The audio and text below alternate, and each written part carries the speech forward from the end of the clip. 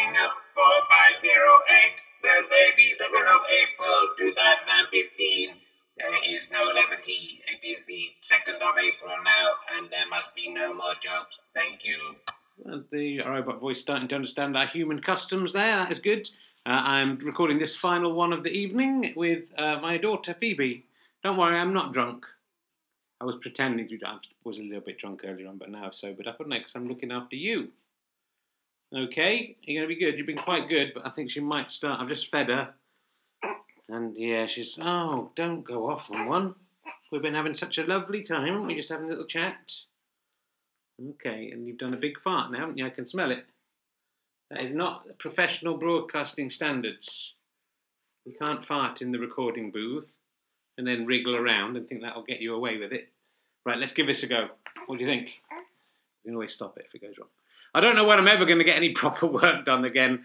I had some time to get some stuff done this morning, but only succeeded in sorting out a few chores and bagging up last week's eBay items and monthly subscriber prizes. Well done to Ben Raphael, who ended up with a hand-drawn T-shirt, a Time Gentleman Please script, and some programmes and a DVD. You can win stuff like this too if you pay £1 or more a month at gofasterstripe.com/badges. Have you set that up yet, Phoebe?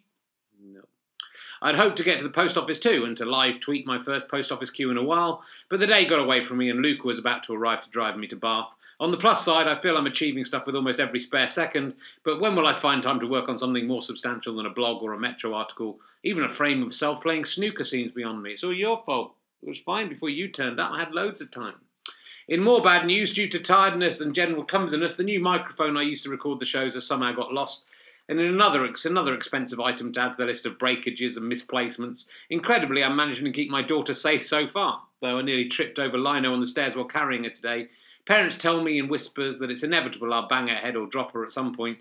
So far, in spite of the fatigue, I've kept her very safe, but I'm not going to get cocky. I know that I can't protect her from the world, or even my own clumsiness. Hopefully she's inherited my thick motorcycle helmet-like skull. I sure love motorcycling, Phoebe, that's what I'm renowned for. I'm motorcycling around. Yeah, can you do that? I thought we'd left loads of time to get to Bath, but forgotten that tomorrow is a bank holiday because comedians never get any holidays despite the fact they spread joy rather than stealing your money, and the roads were crazy busy. My new sat-nav found us a different way through, and we got to the Comedia about 30 minutes before the doors were due to open.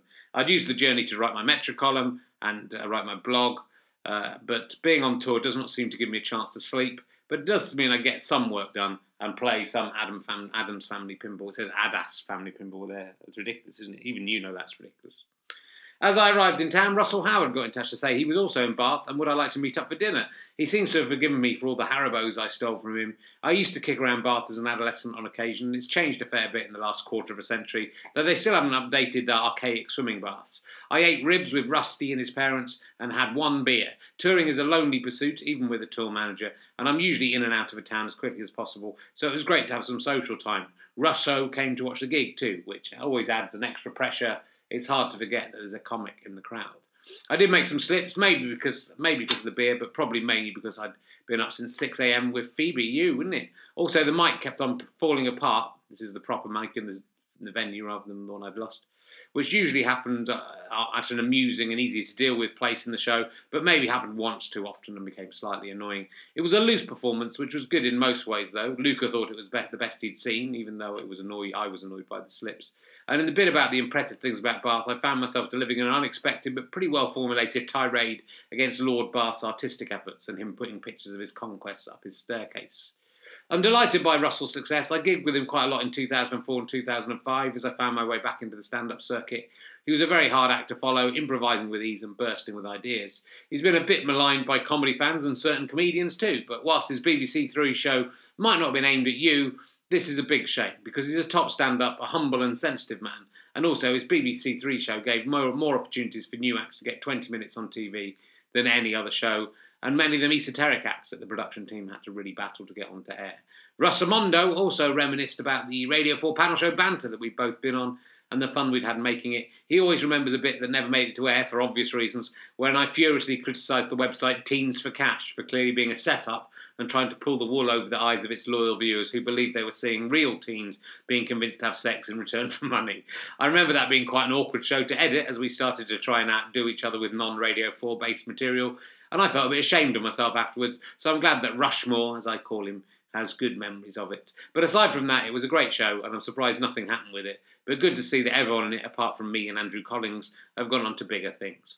There's room for comedians who are aimed at the youth market, at least to begin with. I know that's how Lee and Herring were originally pitched. It'd be really interesting to see how Russian develops. But if you get a chance to see him live, you should take it.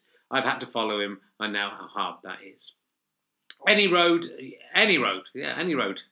Enough about that wanker. This is about me. And I was amazing at doing comedy, as long as you don't count the fact that I couldn't keep the microphone in one piece until someone taped it together for me like I was a child.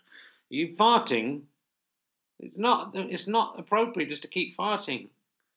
More brilliant. And I want to do a fart and I'm not doing it. Partly out of respect for you, Phoebe, and partly out of respect for the listeners. Listen now.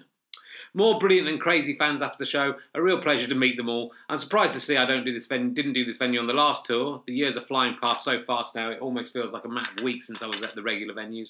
But I think I probably did a little bit better in terms of numbers than in 2013. I had about 250 in tonight. I'm very pleased with that. Looking ahead to the rest of April, I think there will be a few quieter gigs, but March and early April have been phenomenal, and I'm still having a whole lot of fun with the show.